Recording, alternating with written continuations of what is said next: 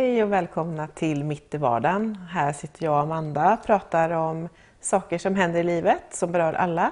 Ja. Och idag ska vi prata om ett ämne som är lite tungt men ändå något som alla kan relatera till. Och det är det här när saker händer och det blir inte riktigt som man hade tänkt sig. Nej. Det kan vara allt ifrån skilsmässa, kanske någon som dör i ens närhet. Det kan vara olika saker som gör att man helt plötsligt tappar fotfästet och undrar, men är Gud verkligen god? Är han med mig mitt i det här? Ja. Mm. Ja, för tyvärr lever vi faktiskt i en fallen värld. Ja. Även om vi vet att Jesus när han dog på korset och uppstod igen på den 3:e dagen, då har han besegrat ondskans makt, sjukdom, det här, men vi vet att även här på jorden, vi lever i en fallen värld.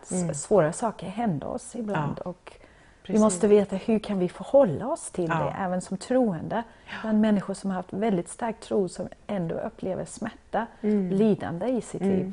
Ja, och hur man kan komma igenom när det där händer och människor prövas.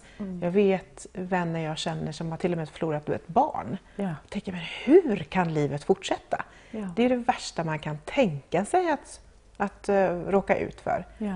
Och att de ändå tar sig igenom det där. Ja. Jag tänker, vi har vår underbara psalm 23 som pratar om den goda herden. Ja.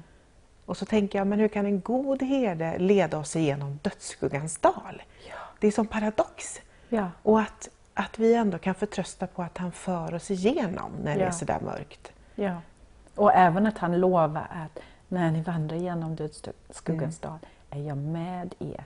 Jag tror att det är den allra avgörande